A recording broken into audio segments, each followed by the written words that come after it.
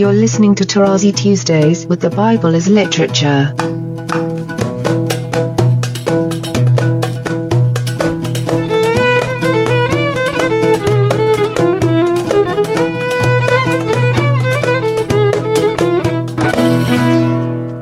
Hi, this is Father Mark Boulos, and you are listening to Tarazi Tuesdays with the Bible as Literature podcast. This week, Father Paul explains that Midian is practically the Arabian desert, highlighting the importance of shepherdism as the setting for the biblical storyline.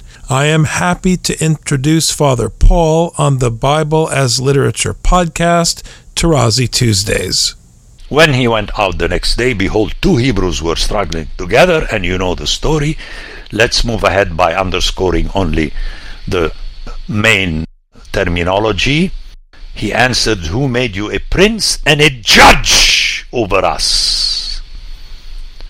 Sar wa shofet, which is more important on behalf of God.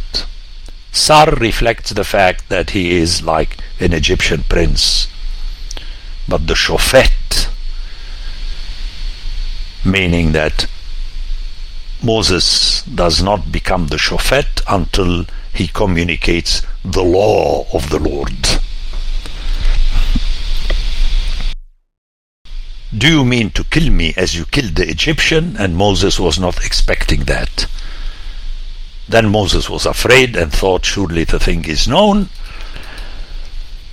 And you guessed that in the Hebrew the thing is the dabar again. You must get used to that. When Pharaoh heard of it, he sought to kill Moses. But Moses fled from Pharaoh and stayed in the land of Midian. And he sat down by a well. Fantastic. Midian is practically the Arabian desert, where you're going to meet shepherds, and Jethro, who was a shepherd, and Moses is going, although he was an Egyptian prince, he's going to marry the daughter of a shepherd. Okay, that's the difference between him and Aaron. Aaron kept behaving as a Levite, but Moses, no. He became the shepherd of his people. And that is, according to me, the root of the original Hebrew Moshe. But anyhow, let's move into the text. And there is a well. Notice the oasis. Notice the story of Isaac in Genesis chapter 26. Okay? And Midian is all over the place. Now the priest of Midian had 7 daughters, and they came and drew water and filled the troughs to water their father's flock. Parallels the story of Isaac and Jacob. The shepherds came and drove them away, but Moses stood up and helped them and watered their flock. That is already a text that prepares you for Ezekiel 34, because people theologize, like they say, so you are painting the greatness of the shepherds and the shepherdism. No! I'm forcing upon you that the setting of shepherdism is essential for you to capture the storyline of Scripture, at the end of which, in Ezekiel 34, that controls John, the Gospel of John chapter 10, where there is only one good shepherd. Because Saul is going to be a bad shepherd, and David is going to be a bad shepherd as a king. Come on, friends, don't twist my words. Because my words, as they come out of my mouth, are my teaching, not your notes.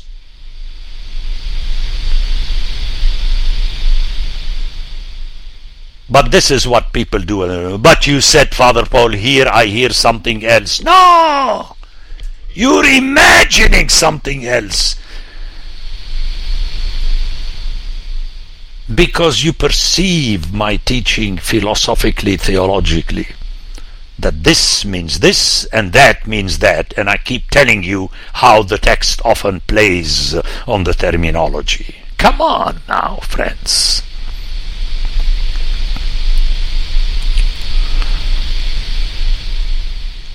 The shepherds came and drove them away. You remember earlier, Lot and Abraham were fighting together, and they were both shepherds. The shepherds of this one and the shepherds of the other one.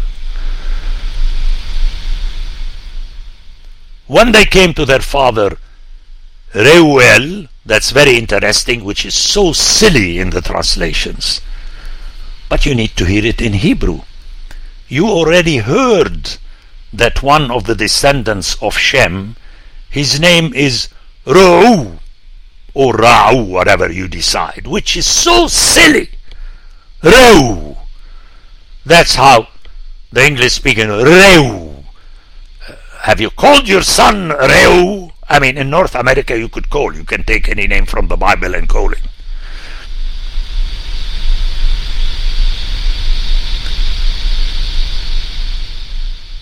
That's why you have places called Canaan, which is not so good in the Bible. But that's, you play with her. But that's not Reuel. It is as though God is the shepherd, or shepherd as God would do. It is in Hebrew and only in the Hebrew. It is not even in Arabic, because the Arabic, when it comes to names, it transliterates as all other languages.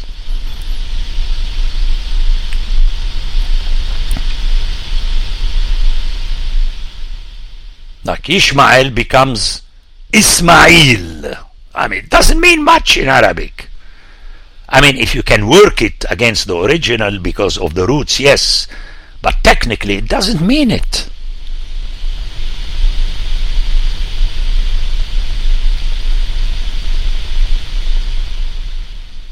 And said, how is it that you have come so soon today? They said, an Egyptian delivered us. And that's the word hitzil, to rescue, out of the hand of the shepherds, and even drew water for us and watered the flock. Very interesting text. How an Egyptian delivers the shepherds. Well, jump to Cyrus, where he's going to be called by the Lord as his shepherd. Okay, you have to scandalize your people when you're teaching. Hit them with scripture when they misconstrue in their mind scripture. Not as our father among the saints said, I don't care. Because if this father among the saints is from the 7th or 14th century, how did the people of the 4th century understand it? Oh, actually he did the same teaching, but he developed it. That's why the Orthodox do. They bring new stuff and they say, but essentially it's the same stuff.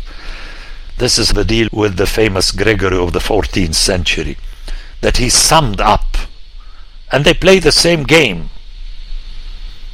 Now, St. Vladimir Seminary just published The Orthodox Faith by John of Damascus, whom I'm supposed to love and respect and so on, because he is one of mine and so on. But no, it's very dangerous. Because look at the presentation. He summed up the entire theology. Well, if John of Damascus summed it up, why do I need Gregory of Thessaloniki? Olfrorovsky. But that's what we do. Watch out, friends, watch out, and I'm going to keep at you, against you in every podcast, making sure that more people would hear me, so that among them they would tell one another, no, this is what you wrote. I don't remember that Father Paul said that. And I'll be smiling in my eternal soul from above, as the Americans and the directors of funeral homes say. Okay, every story in the Bible is a setup. And where is he? We have let man call him that he may eat bread, and Moses was content to dwell with the man, and he gave Moses his daughter Zipporah.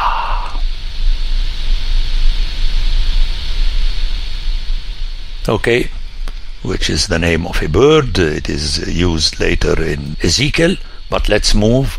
What is important is that she bore a son, and he called his name Gershom. Gershom is interesting, and we're going to meet it later again. It's important because it's a combination of two verbs, if you like, or a noun and a verb, whatever. You have ger by itself means the outsider, and the verb garash means to throw out. We're going to hear it in the story of Pharaoh when he let the people go. So very important, this Gershom. It straddles ger and throw out. And then I have been a sojourner in a foreign land. Ger. Okay? Here, the sojourner in Hebrew is not ger, but it's another word, nokriya. Those who know Arabic will understand that the root means an ordinary person. Okay, an unknown. The Greek would be idiotis.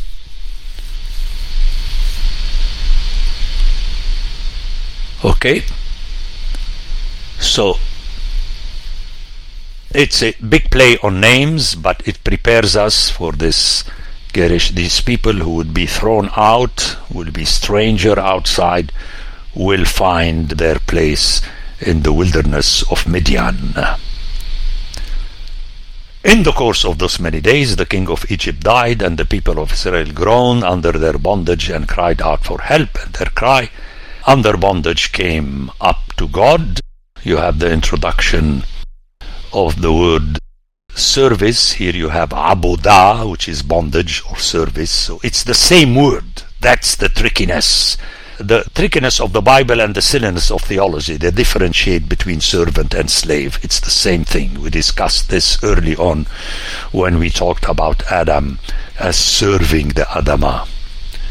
And God heard her groaning, and God remembered his covenant with Abraham and with Isaac and Jacob. That's the dig always, and you're going to hear it time and again and again and again. And I will bring you to the land that I promised to your fathers. You see how the politicians turn that. They include us with the fathers. And that's very dangerous in the Bible. That's what we do all the time. Okay, he remembered his covenant with Abraham, Isaac, and Jacob, because in the book of Genesis we have a repetition of this covenant. I mean, it is mentioned with each and every one. And God saw the people of Israel, and God knew their condition. Okay, here again you have the children of Israel, and notice how the English just makes it Hollywood style. And he knew their condition. When the Hebrew says just, and God knew, but your parishioner knew what? Well, that's what the text is saying, which means it stresses the knowledge of God, and it prepares you. Who says so? Obviously, I say so. I'm speaking. That it prepares you for the importance of the knowledge of the Torah, which is the will of God, and the knowledge of God in his will. He knows, and you have to know him. At least the text opens this possibility up, where your English a full addition, their condition. I mean, can you imagine someone who knows Hebrew or someone who knows Arabic hear you? They would laugh at you, because this is how we still speak. It's enough to say what he knew. He knew what is referred to earlier, which is the bondage and so on. The Bible as Literature is a production of the Ephesus School Network.